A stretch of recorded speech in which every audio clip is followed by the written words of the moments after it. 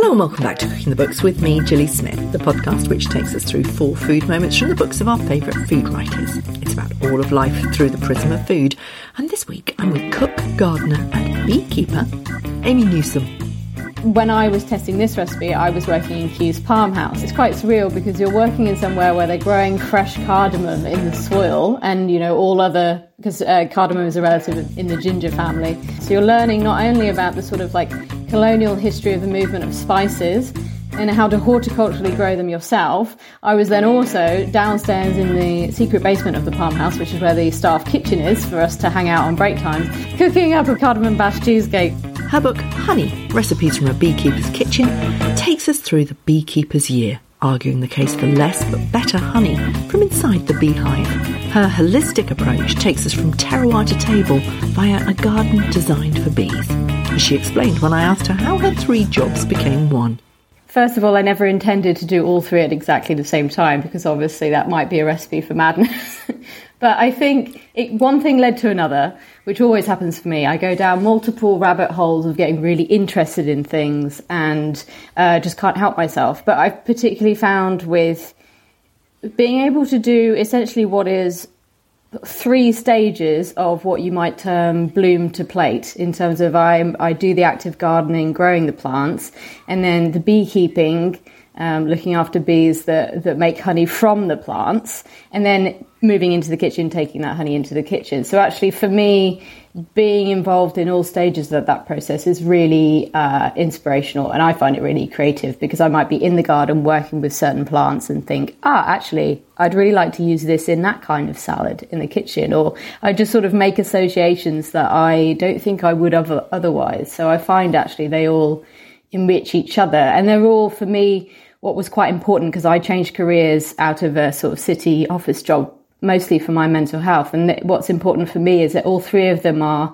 physical in their creativity. So you have to get your hands dirty, you have to be in the moment, and that I find is really beneficial for sort of improving mood as well. I absolutely love that. It's normally lawyers turned chefs. I mean, the amount of lawyers who turn into chefs or nutritionists because they get burnt out. Tell me, is that your story? Did you get burnt out?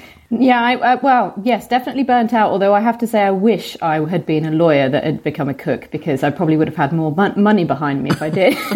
But no, I changed careers really early. So actually it was a really big thing. And I think people don't talk about this enough when you decide to change careers at a point where you haven't necessarily got any kind of financial backing or somebody else to help pay a mortgage whilst you make that ginormous leap. And so it was a really stressful risk, but I just knew that I had to do it. And I was working in the city, actually working for a luxury fashion brand, but it wasn't something that I'd sort of always set out to do. I kind of just landed in the position. It was actually quite corporate, and I just found, particularly in winter, I was only seeing daylight on the weekend, essentially, and actually not seeing the outdoors or the seasons change, because you're just going from standard flat to tube to office and back again.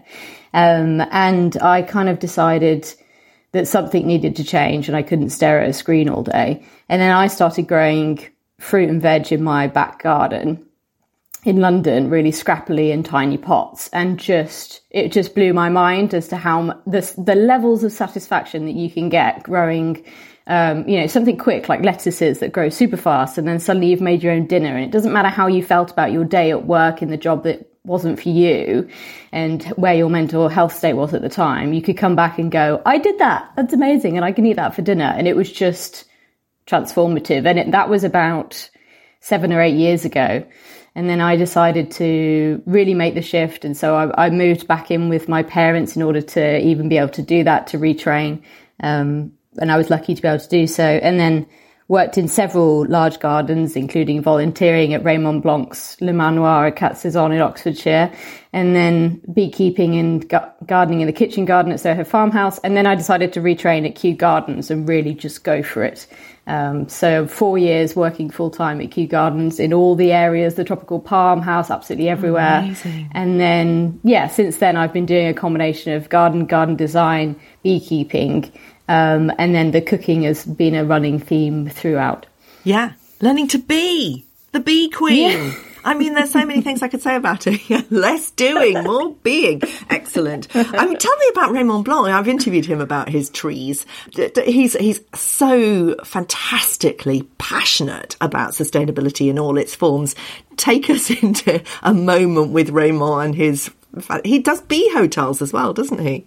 Yeah, and I think kind of one of the big things that I took away from having the privilege to, learn and do kitchen gardening and at Le Manoir, Raymond's hotel and restaurant, was that they are so, as you can imagine, that they are so focused on growing for flavour.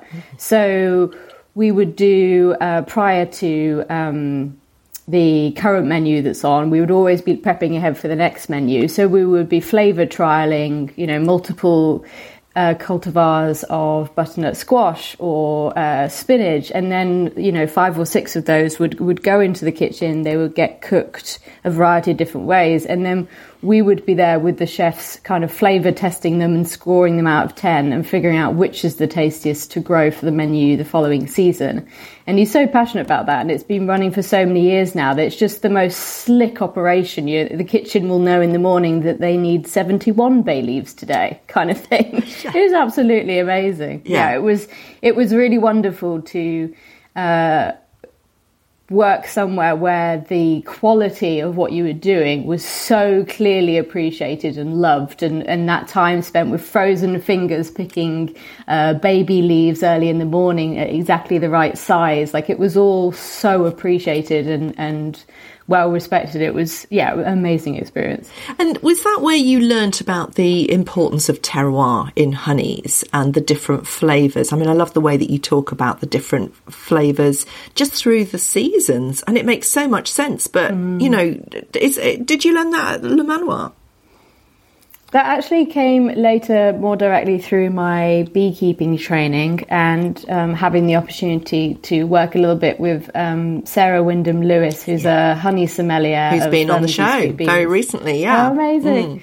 And, Sarah's amazing, and she is, I think the role of a honey sommelier is absolutely amazing. Brilliant. There's a great training that you can do in Italy for it, and it was really kind of around that time that I realised just the breadth of flavours in honey, but that it really deserved to be seen on that level with wine. And I'm not going to lie, when I talk about sort of honey terroir, I can't help feeling like I'm being a little bit snobby and it's a bit of a ridiculous phrase to be using, but actually it is really true, because it's exactly like wine, if not even more so than wine.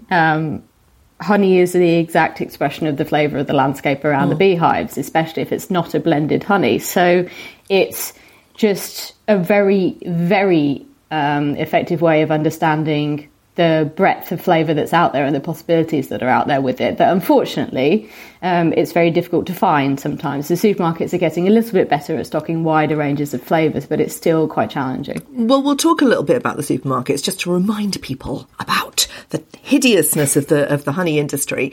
But before we do that, just paint us a picture of what happens to the bee. Why does the flavour of honeys change from season to season, in the difference between sort of summer and late autumn? Honey itself is flower nectar that the bees have collected, and then they've converted it into honey. And it will always, if it's good honey and hasn't been overly processed and blended and microfiltered and heated and all of the things, it will taste of that landscape, because the flower nectar of every plant tastes different. It sort of has like a unique signature, its own perfume, if you like. And so bees will collect flower nectar from flowering plants growing within a sort of 1 to 3 mile radius of their hive. And that's what they're bringing back and converting into honey. So it really will taste of that area. And then bees are foraging right from sort of any time that the air temperature is about sort of 13 degrees centigrade. So that can be right through, depending on the weather that we have, from sort of early spring right up until sometimes winter, because obviously our winters are getting warmer. Yeah. So whatever's blossoming in springtime, or for instance now as we record, there's loads of bramble blossoming ready for blackberries. So bramble honey will be coming through at the moment in the honey flow. And but when you go right through into autumn, then you're going to have a completely different set of flowers flowering. And to your point, also the flavours will change year on year, a bit like wine in the sense of those weather conditions. So if you've had, like for instance, this spring was actually a very difficult spring for beekeepers and bees because it was long and cold. But now actually they're turning into having an absolutely brilliant summer because all of the flowers are going absolutely nuts after being held up so long by the spring. So whereas that might be different next year. So you get year-on-year variation in terms of what's flowering.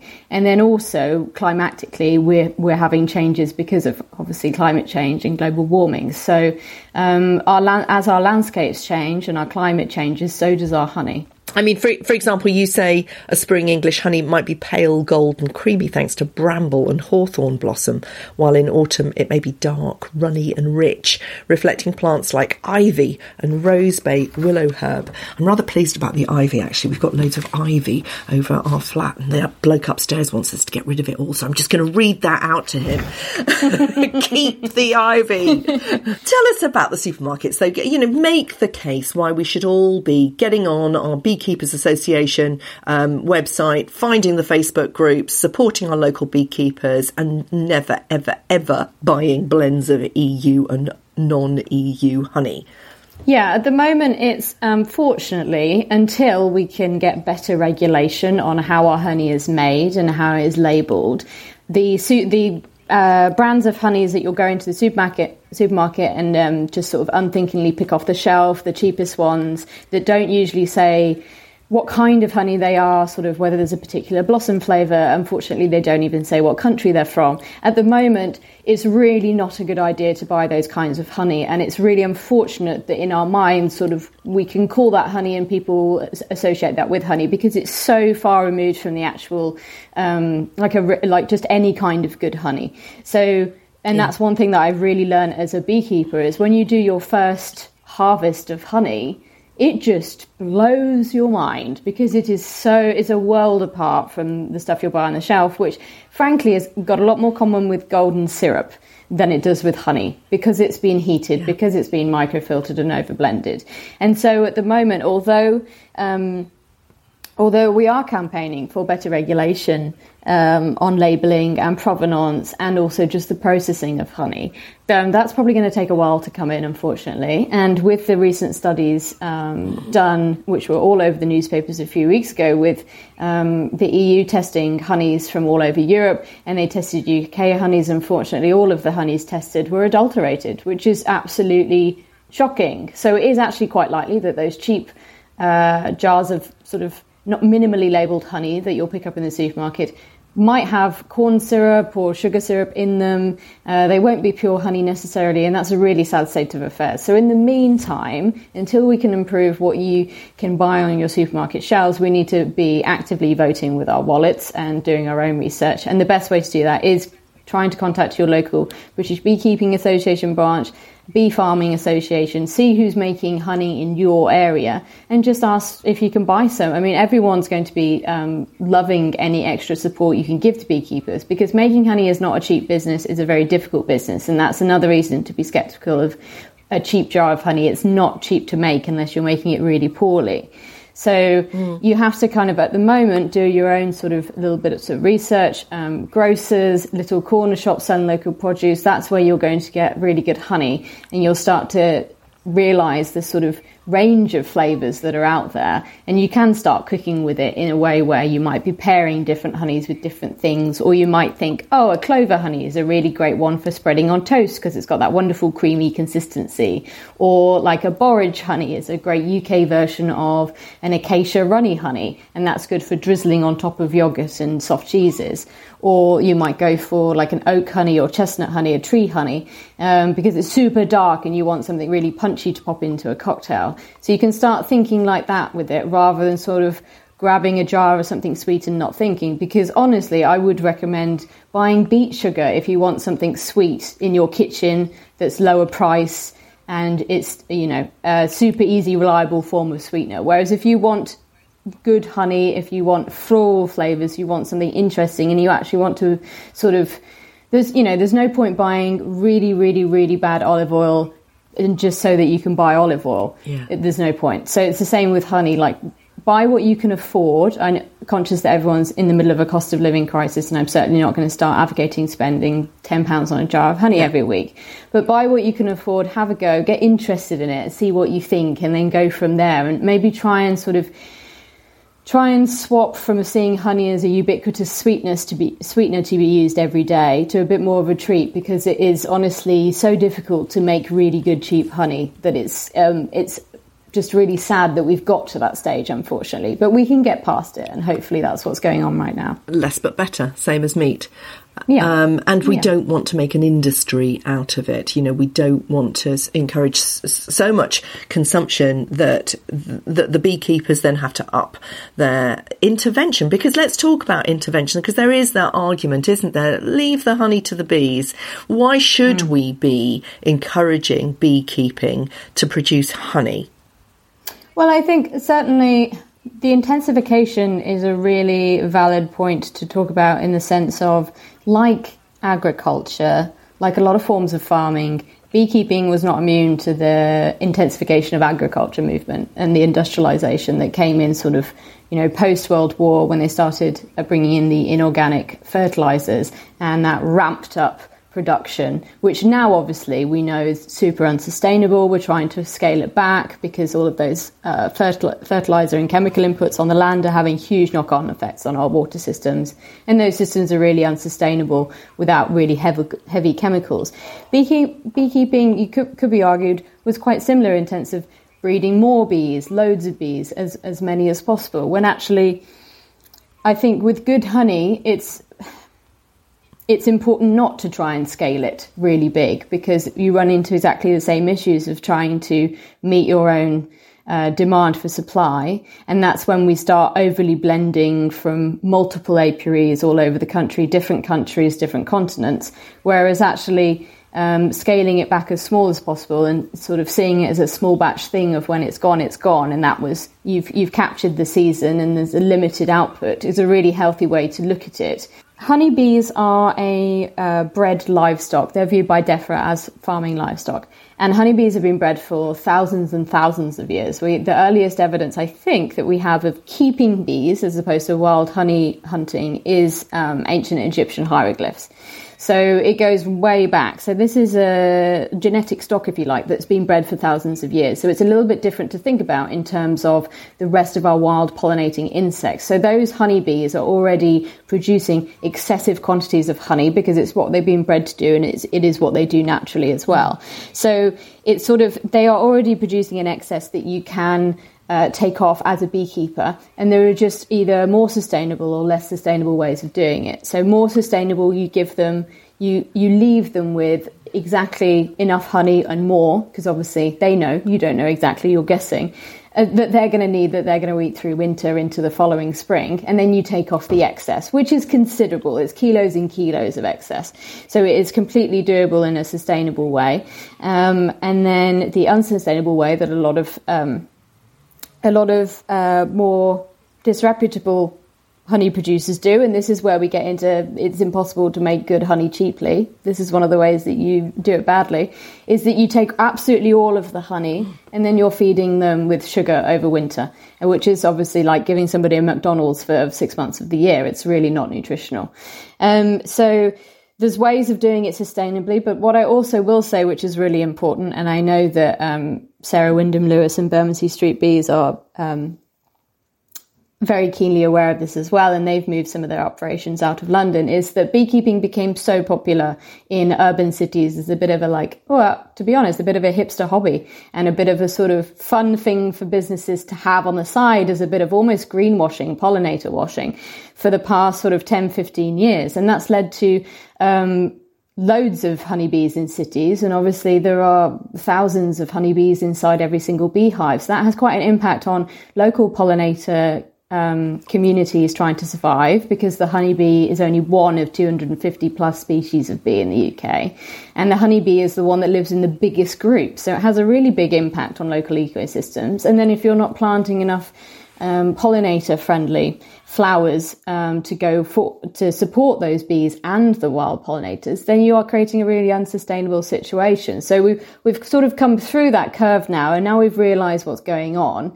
Now we're reducing the number of hives in cities to combat this. We're planting more flowering forage, not just green walls, which are green deserts because they don't have many flowering plants on them, and being quite careful about where hives are sited. So, for example, I'm a member of the London Beekeepers Association, and we were having a talk about this quite recently just to really get into the data and figure out, are there too many hives in London that we know about, or is it something else? And looking at the distribution maps, it's more at the moment a case of distribution. So there are too many hives in places that don't have enough forage, so they need to be redistributed. But luckily in places like London, actually the turnover of new beekeepers and old beekeepers is quite circular in the sense of people are leaving London all the time, they're moving out, or they're retiring from beekeeping. So that turnover actually means that it's not increasing exponentially. But what I definitely would say is that, you know, because people say to me, oh, you're a beekeeper, you're saving the bees. And I'm not saving the bees. I'm looking after a bred species of bee and then doing all of my extra work to help support and raise the profile of all the wild pollinators that do need saving. So I think there's an education thing around understanding the different bees out there and what they need. And I certainly wouldn't recommend getting into beekeeping as a way of saving the bees or doing your bit. Get into beekeeping because you really want to make honey and do your best to learn how to create the environment for them, like planting more plants, and then use it to then learn about the rest of the pollinators. Exactly. That's the most important thing, isn't it? You know, create bee-friendly gardens and understand about honey terroir. And be so eat less but better. Let's talk about some of your food moments. I mean, I have been salivating over these words: cardamom Basque cheesecake with orange blossom honey. I mean, the combination of those words. Oh my Lord, tell us about this one. So my cardamom Basque cheesecake, I almost didn't put a Basque cheesecake in the book because they, you know, you wouldn't have got on this show if you hadn't. Well, good to know. I'm so glad I did that. Well, you could argue they've been done to death, but they are everywhere. But to be fair, that is with good reason. They're absolutely delicious. And when I was, this one always reminds me of where I was when I was testing it, because when I was writing the book, I was still working at Kew Gardens. And I was a student there on the Kew Diploma in Horticulture, moving around different areas of the garden on a work placement every 3 months. And when I was testing this recipe, I was working in Kew's Palm House, the big curvy tropical glass house. And it's quite surreal because you're working in somewhere where they're growing fresh cardamom in the soil and, you know, because cardamom is a relative in the ginger family. So all over spices growing in the Palm House. So you're learning not only about the sort of like colonial history of the movement of spices and how to horticulturally grow them yourself. I was then also downstairs in the secret basement of the Palm House, which is where the staff kitchen is for us to hang out on break times, cooking up a cardamom Basque cheesecake in there, delightfully cute. It's like it's a 1970s Starlight oven. I looked it up, and it looks like the oven out of Wallace and Gromit. The one where they go to the moon with the cheese. It looks like that oven that follows them around for a bit. And I was like, it was all like completely safe from electricity point of view. It was just a really wonderful little retro moment. But yeah, and it came out perfectly. And I thought, hang on, this recipe must be okay now. I must have nailed it. If we can cook it in a 1970s oven in the Kew Palm House basement and it still comes out fine with the sunken souffle effect. So just kind of, I just thought, God, I live a bit of a weird life here. The different but you know, the cardamom cheesecake would have been fine on its own, but it's the orange blossom honey that just completely transforms it. And it's the same as you've done in your second food moment, which is rose roast quince with hazelnut meringue and honeyed mascarpone with apple blossom honey. You talk about meringues that you're a bit of a nerd, let's be honest, Amy. But I mean, in terms of meringues, you are obsessed, aren't you? Yeah, no, that's exactly the right word to describe me. I'm a complete nerd. I probably, rather than going down this sort of multi-hyphenate career where I get sidetracked by multiple different things at any one moment, I probably should have been an engineer because I just love understanding how things work. And that's kind of what happens. But yeah, my meringue passion went back to very early childhood, earlier than I remember, but all of my family remembers this. We actually ended up using it as the author bio photo in my book because it's just really funny. I think I'm about 2 or 3 years old, and it's a flash photo taken in a dark dining room because I've been caught red-handed, sat on top of the dining table after Christmas dinner when all of the adults are asleep on the sofa, and I am sat on the dining table. I think I might be sat in the plate of pavlova leftovers, just eating it with my hands as this little 2-year-old. And that's definitely sort of where the pavlova obsession began. It was there from the beginning.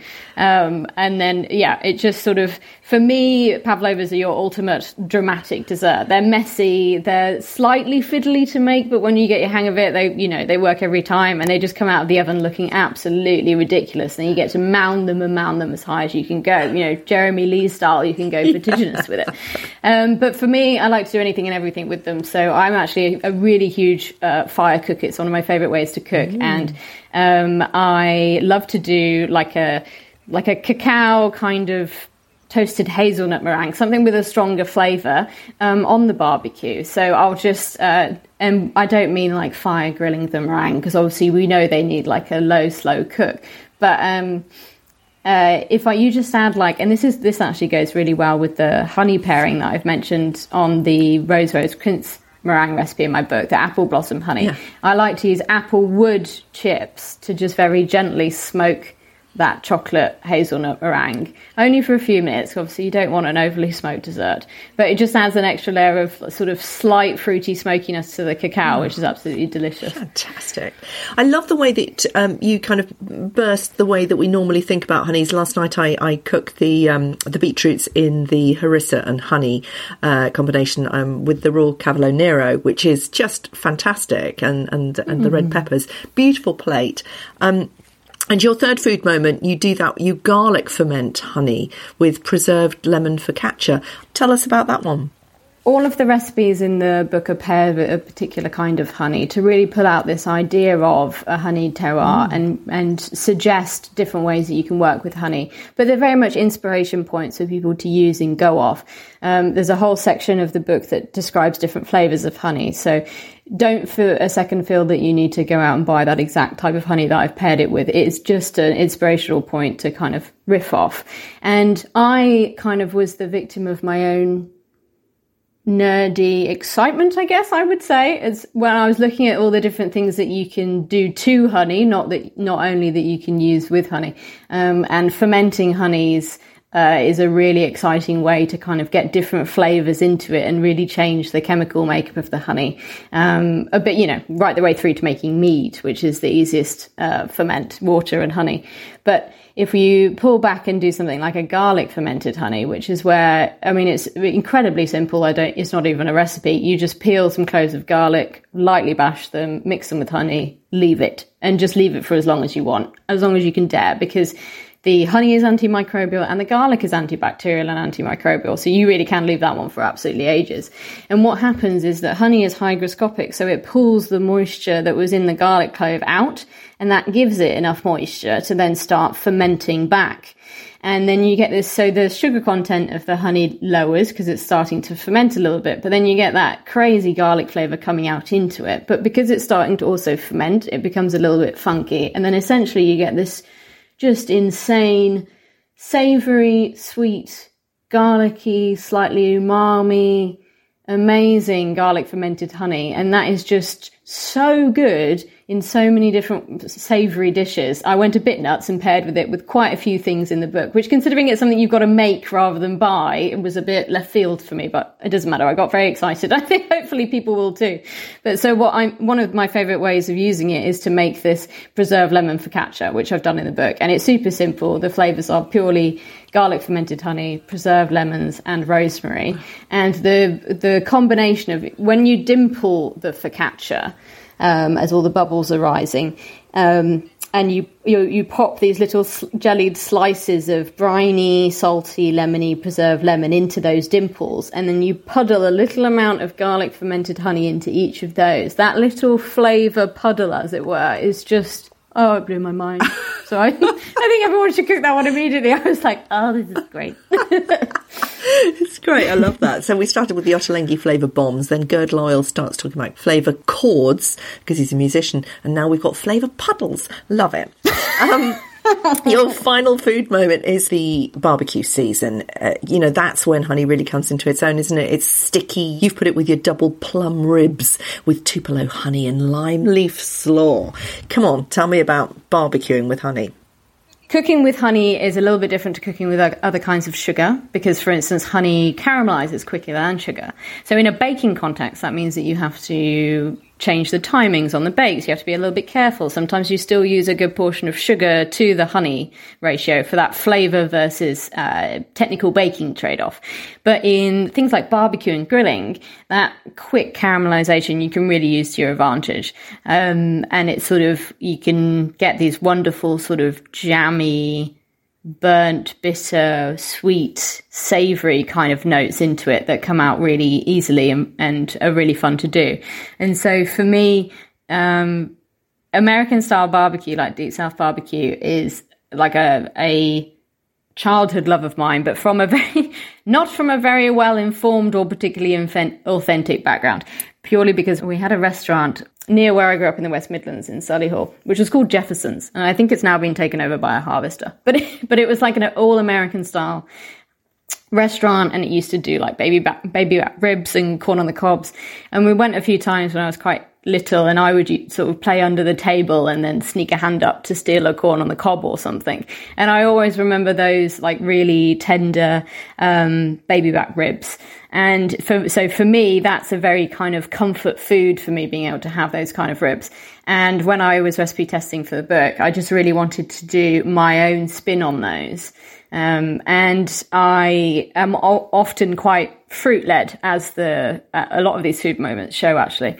In that I just love working with produce that's in season. I just get very excited about what's coming in and whether it's ripe or not. And so actually this was a product of me going around my local grocers, and there happened to be some plums, and then also just getting very nerdy in my special ingredients section and discovering umeboshi paste, which is the Japanese salt fermented plum paste, which is just this incredible, a little bit like the preserved lemon. You get that fruitiness, that tang, but also like a super savory, salty hit to it.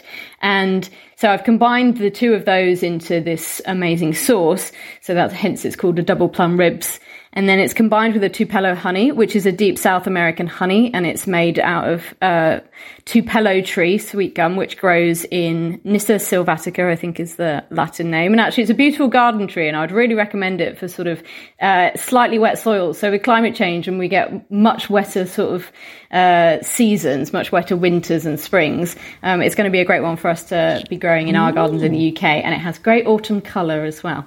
But anyway, so Tupelo honey is a really amazing specialist honey, and it's quite fruity and really golden. And so it's a great one to pair with this. However, again, I'm not suggesting people are going to try and track down Tupelo honey and the food miles that involves, bring that in for over the US. It's a starting point. It's an inspiration point.